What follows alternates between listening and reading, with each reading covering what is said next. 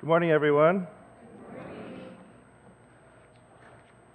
It's nice to be where the sun shines. I have to live in Langley, and it's not been a very nice spring. The flowers are all out, but you can't enjoy the sunshine. So my wife and I grew up in Saskatoon, and we have prairie roots, and we were at a lake at a camp this last weekend, and she and I took a canoe, and we canoed around the whole lake and just enjoyed being in God's creation. We had a really relaxing time. It's been a bit stressful in our ministry, and so just to get away and away from home. We have a couple of boys at home still, and so we abandoned them, hoped that they had food to eat, and hope the house is still there when we get home. But God is good. I'm going to be speaking to you today from chapter 9 of Luke. I'm actually going to speak through the entire chapter, maybe in a little different way than you expect.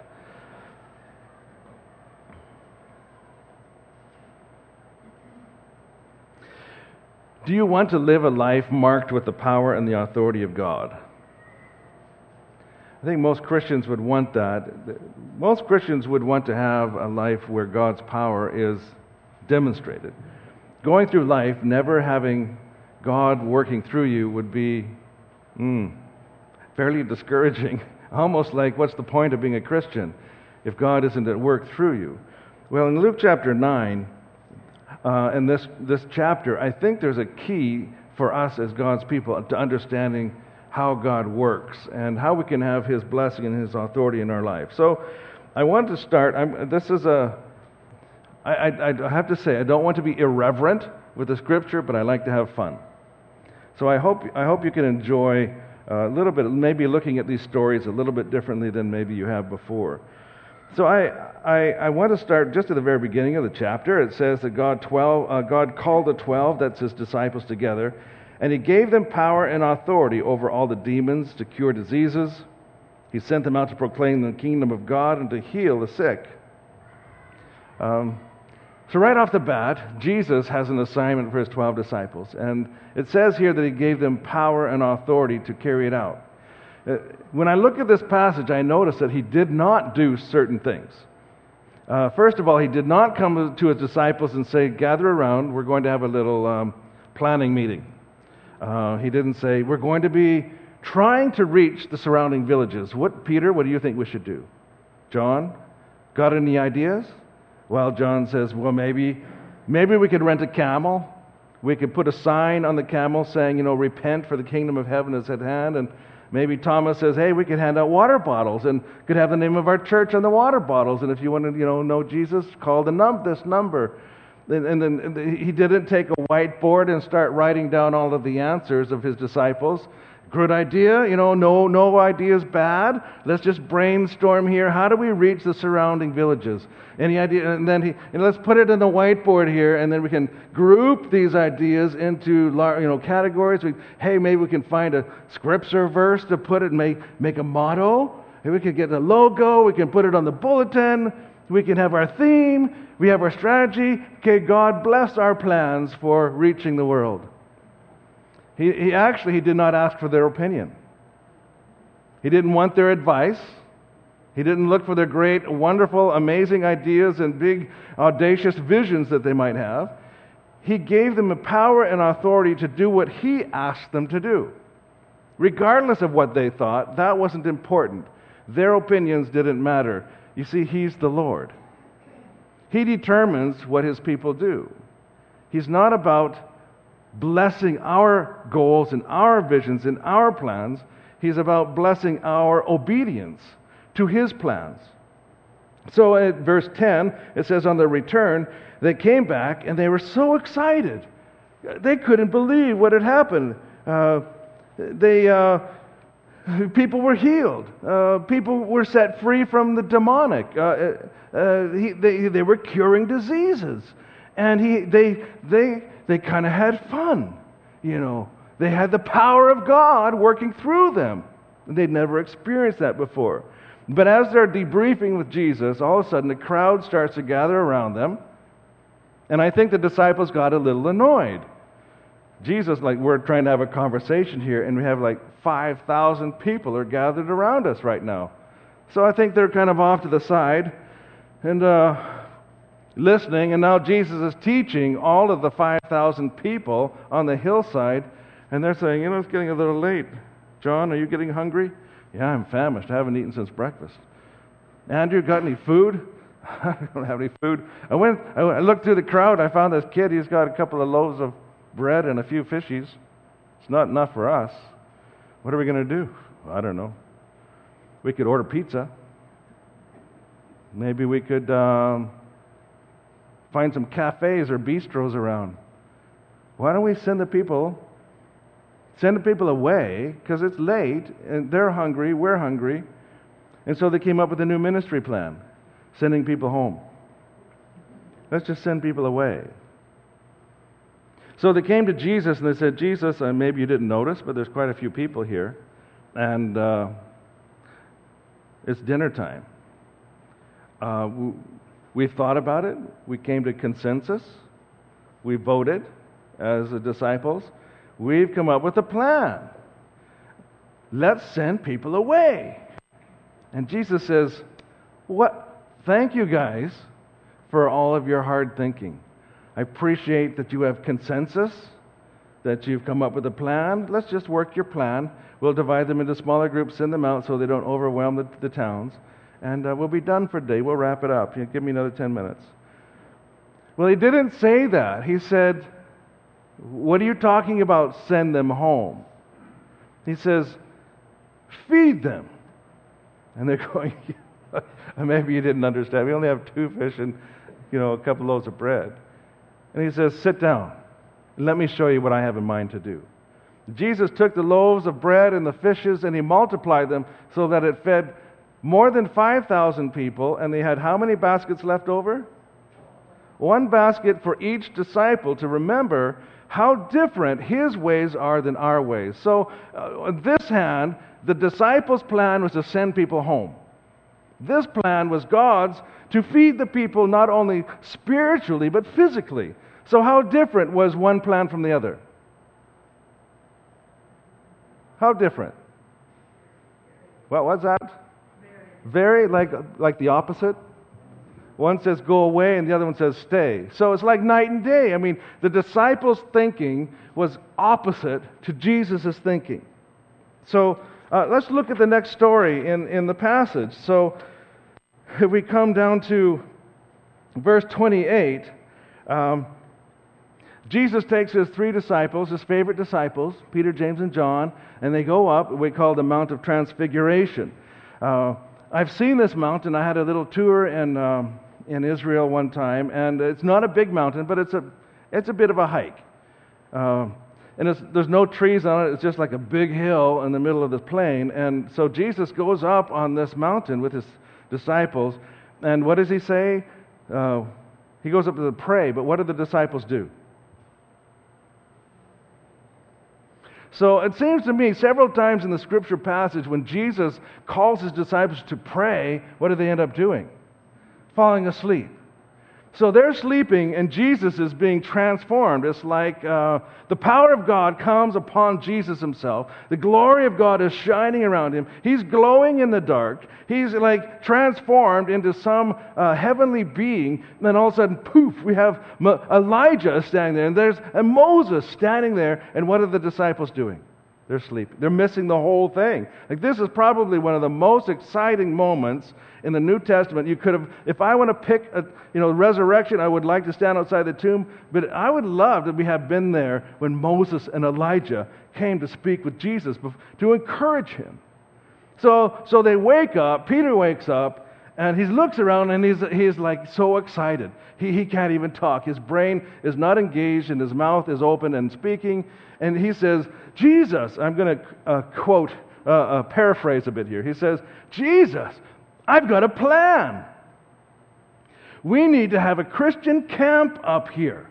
We need to have a tabernacle for Moses, and he can have seminars on how to part the Red Seas of our life. And we could have another tabernacle for Elijah. He could teach us how to call fire down on our enemies. and burn them up, and we can have one for you, Jesus, and you could teach about the kingdom of God. Then all of a sudden, God himself interrupts Peter. It's like, Peter! I don't know. How would you like God to interrupt you? He says, this is my son, my chosen one, in verse 35. Listen to him. In other words, God says to Peter, Peter, we got Moses and Elijah and the Son of God here. Why are you talking? You should be hearing my son speak. We don't need a camp on the top of a mountain. We've got a plan already in place to send the Son of God to the cross to redeem the lost world. What do you mean? So, how different was Peter's plan to God's plan? Pretty close? Not even close. Like it's the opposite. It's night and day. Peter wanted to stay up on the mountain, and God had a plan to send his son down to the cross. Well, strike two.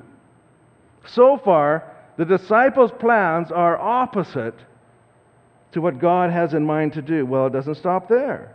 So while these disciples are having an interesting time up in the mountain, the rest of the disciples, the ones who didn't make the cut to go up the mountain, they're down below, and they're healing people, it says. I think they had a bunch of fun at the beginning of the chapter, because they had the power and authority of God to heal the sick and restore sight to the blind, heal the lame, cast out demons. And they're just waiting down in the village, and I think they're having some fun, but they come across this teenage kid who they can't handle. He's got possessed by some really strong demon. And so I think probably they were talking amongst each other and said, this is kind of hard. Like, we keep trying to cast this demon out, and it's not working. Maybe this kid doesn't want to be healed. That's it. He just doesn't want to be healed. Or maybe this demon is just too strong for us, or whatever reason. Then Jesus shows up, and the father of this son comes to Jesus and says, Teacher, in verse 38, I beg you to look at my son, for he is my only child.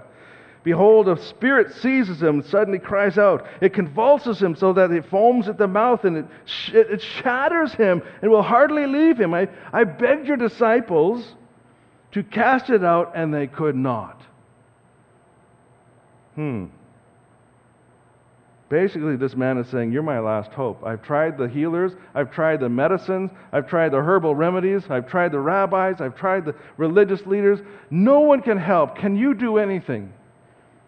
And what does Jesus say? I don't know who he's looking at when he says this in verse 41. Not sure if he's looking at the disciples or just the crowd. But he says, oh, faithless and twisted generation, how long am I to be with you and bear with you? Bring your son here. And with a word, it says, while he was coming, the demon threw him to the ground, convulsed him, but Jesus rebuked the spirit, healed the boy, gave him back to his father, and everyone was astonished at the majesty, the power of God. So the disciples could not. They couldn't do anything. They were powerless. Jesus came, and the boy was healed in an instant. First of all, Jesus hadn't commanded them to be down there messing around with the people. They weren't doing it at his command or his instruction. They were doing it on their own. Secondly, in Matthew chapter 17, the disciples actually, the same story occurs in Matthew, and they ask him, what's the deal? Why couldn't we cast this demon out? And Jesus says, well, truth be told, this is a tough demon. The only way you can cast this demon out is through prayer and fasting. So what do you think Jesus had been doing? Probably praying and fasting. And what the disciples, they weren't in tune with God. They didn't have the power of God. They weren't communing with the Father. And so they tried to do God's work on their own power, and they failed. They couldn't accomplish kingdom work in man's ways. Jesus shows up, demonstrates how you handle a demon like this through prayer and fasting, and they're like, wow. So how many strikes is this so far? We got the bread and the fishes. We got the demon. We have the transfiguration. Well, it doesn't stop there. Verse 46. Maybe this is why they were so distracted. Verse 46 says that an argument arose. An argument arose among them who was going to be the greatest. So, Peter, how many people did you heal back in that town? I don't know, probably about 10, 12. I healed like 23. I'm more special. Jesus likes me best. I'm going to be on his right hand. And they're arguing. And what does Jesus say? If you want to be great, you have to be what? The least. You want to be important? And get recognized and sit at the foot of the table and let someone else bring you to the head of the table. This is not something that you earn the kingdom of God by lording it over others. If you want to be great, be the servant of all. So their opinion demonstrated that their philosophy was completely opposite to what Jesus' idea is of what greatness is. He says, bring a child. Whoever receives this child in my name, in verse 48, receives me. Whoever receives me receives him who sent me. For he is who is least among you is the one who is greatest of all. I think the disciples by now are scratching their head. They're saying, can't we get anything right? I mean, every time we try to do anything, we mess up. Well, it actually gets more serious than that. Verse 51 is another story, and this one's actually fairly scary, very worrisome. So they come to a Samaritan village, and Jesus, it says in verse 51, has set his face to go to Jerusalem.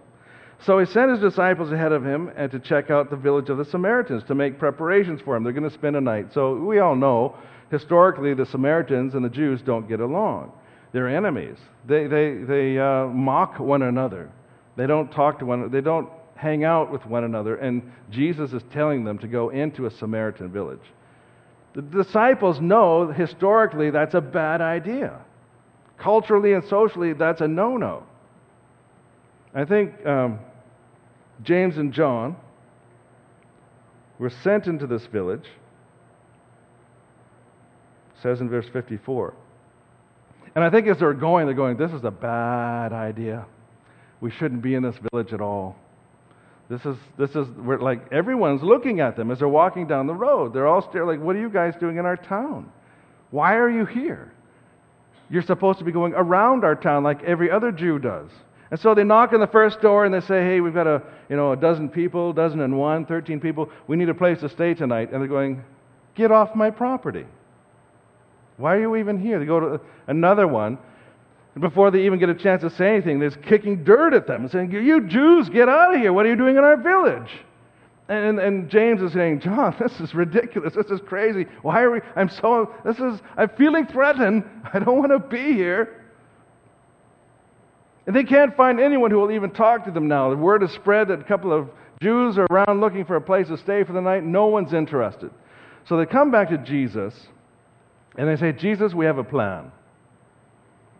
Hear us out now. I know this is a little bit unorthodox, but in business, you have what we call seed money. You got money, you have to buy inventory, you have to rent a place, you got to spend money first before you can earn money back. You have to kind of give a little bit before you can get like you got to buy the seeds, plant them, put effort in. He says, in this situation, I know it sounds a little unorthodox, Jesus, but if we call fire down on this village and burn them up, then everyone will welcome us into their village. We'll just say, hey, would you want us to come to your village? Because if you don't, then that's going to, see the smoke rising in the distance? Yeah, they said no. So how would you like us to come to your village? Oh yeah, come. We could probably reach 30 villages by sacrificing this one. I know it sounds a little harsh, but hey, it works. The words are, James and John said to Jesus, Lord, do you want us to tell fire to come down from heaven and consume them? Seriously? I mean, it would make a point. People would understand the authority that Jesus had. But it says in verse 56, or 55, he turned and he rebuked them, and they went on to another village. If you read further in the scriptures in Acts chapter 8, you understand why there was no fire called down on this village. In Acts chapter 8, there was a place and time where the Holy Spirit had come. At Pentecost it happened, and now there's rumors. Philip had been evangelizing in Samaria and the villages of the Samaritans. And there's rumors that the Holy Spirit had come to Samaritan villages. And so they sent two people out. I think Peter and John were sent out to verify whether or not the Holy Spirit was actually indeed in Samaria. And I'm just going to say that my guess is maybe they went back to this very same village. Maybe John came and saw not enemies, but brothers and sisters in Christ, because God had come down. The Spirit had filled the people with His presence. And now, they weren't enemies, they were brothers.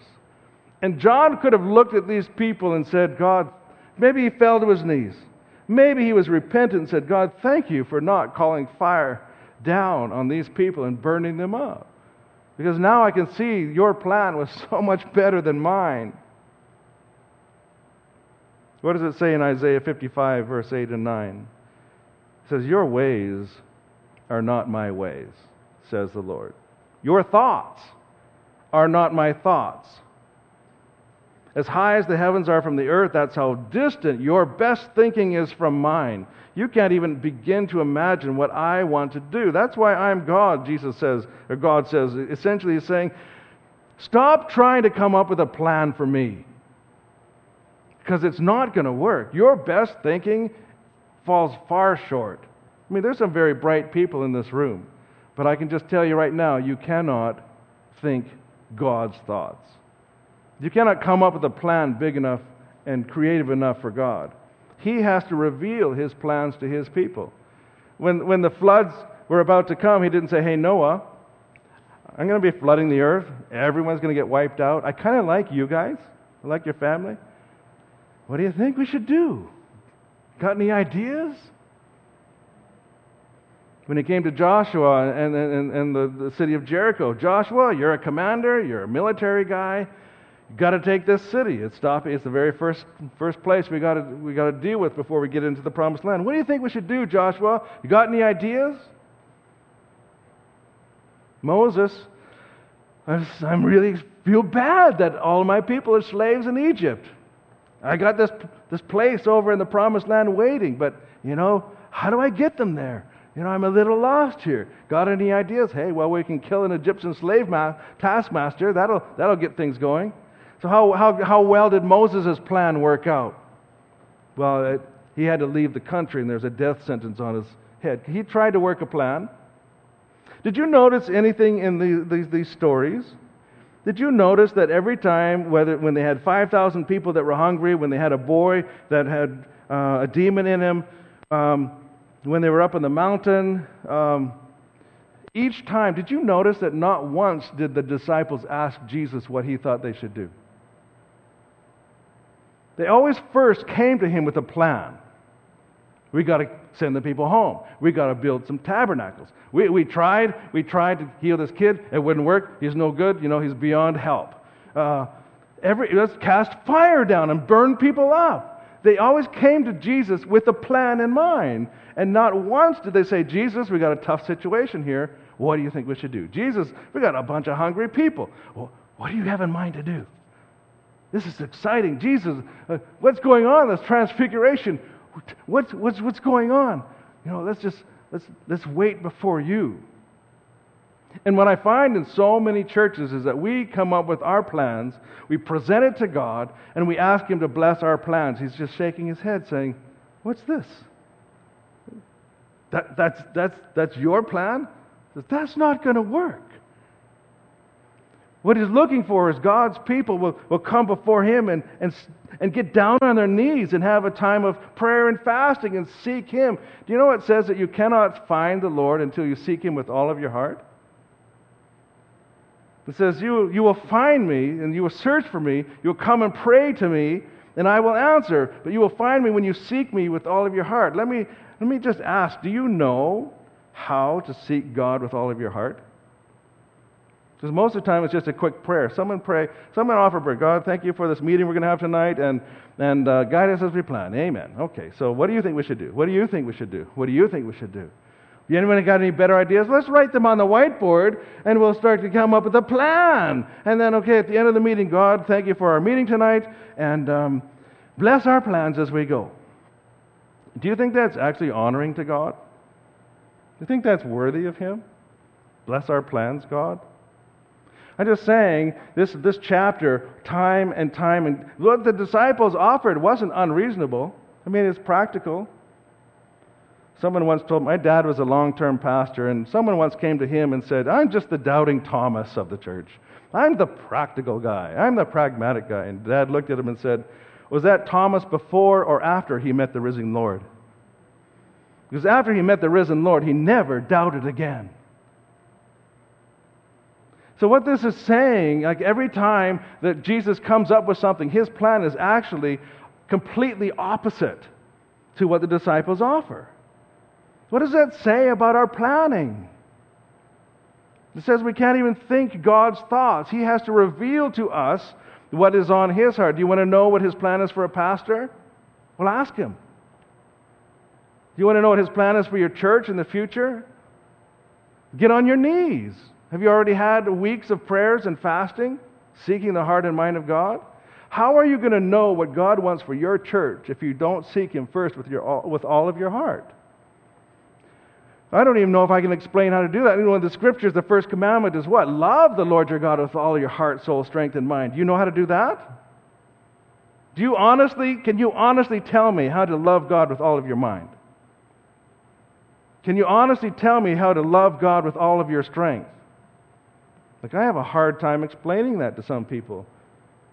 How are we going to seek Him with all of our heart? I just say that if we don't take that seriously, those are commands.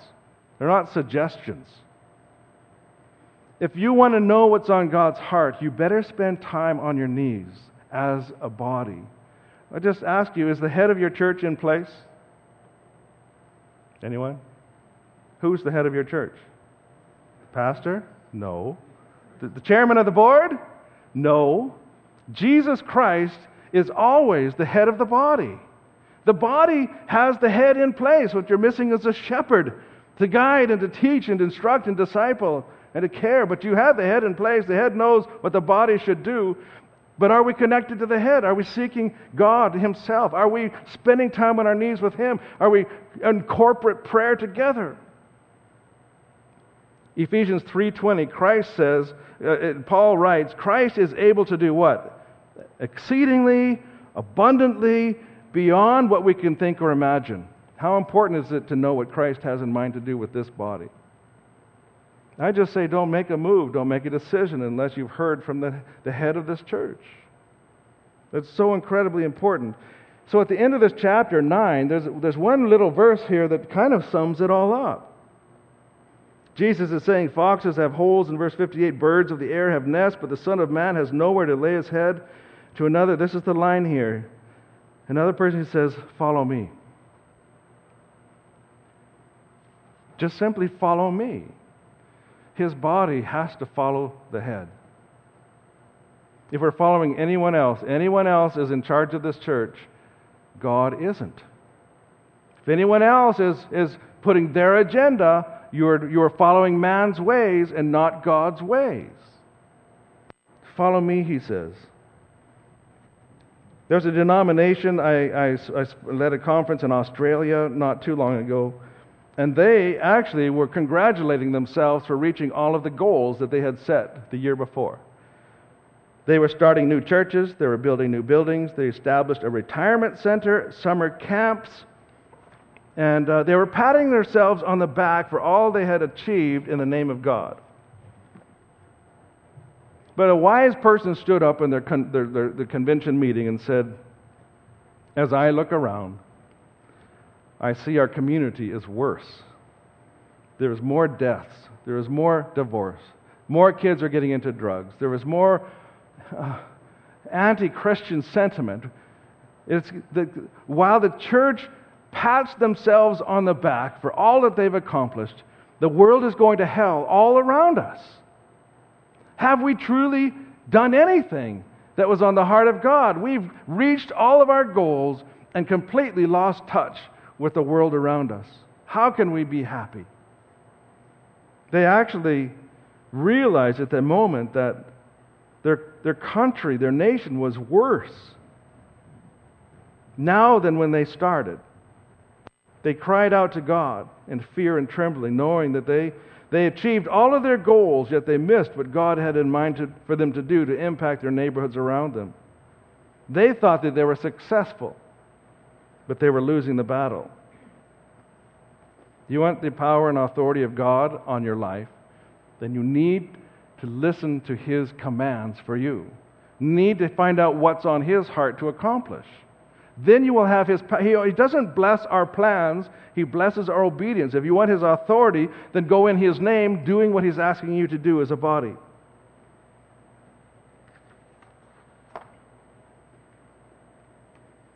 So I'll just say, we are His servants. We are His vessels. We are His instruments. We are His ambassadors. And He never gave us the right to come up with our own plans for His kingdom. Our own plans, as good as they may be, will only build up our own kingdom.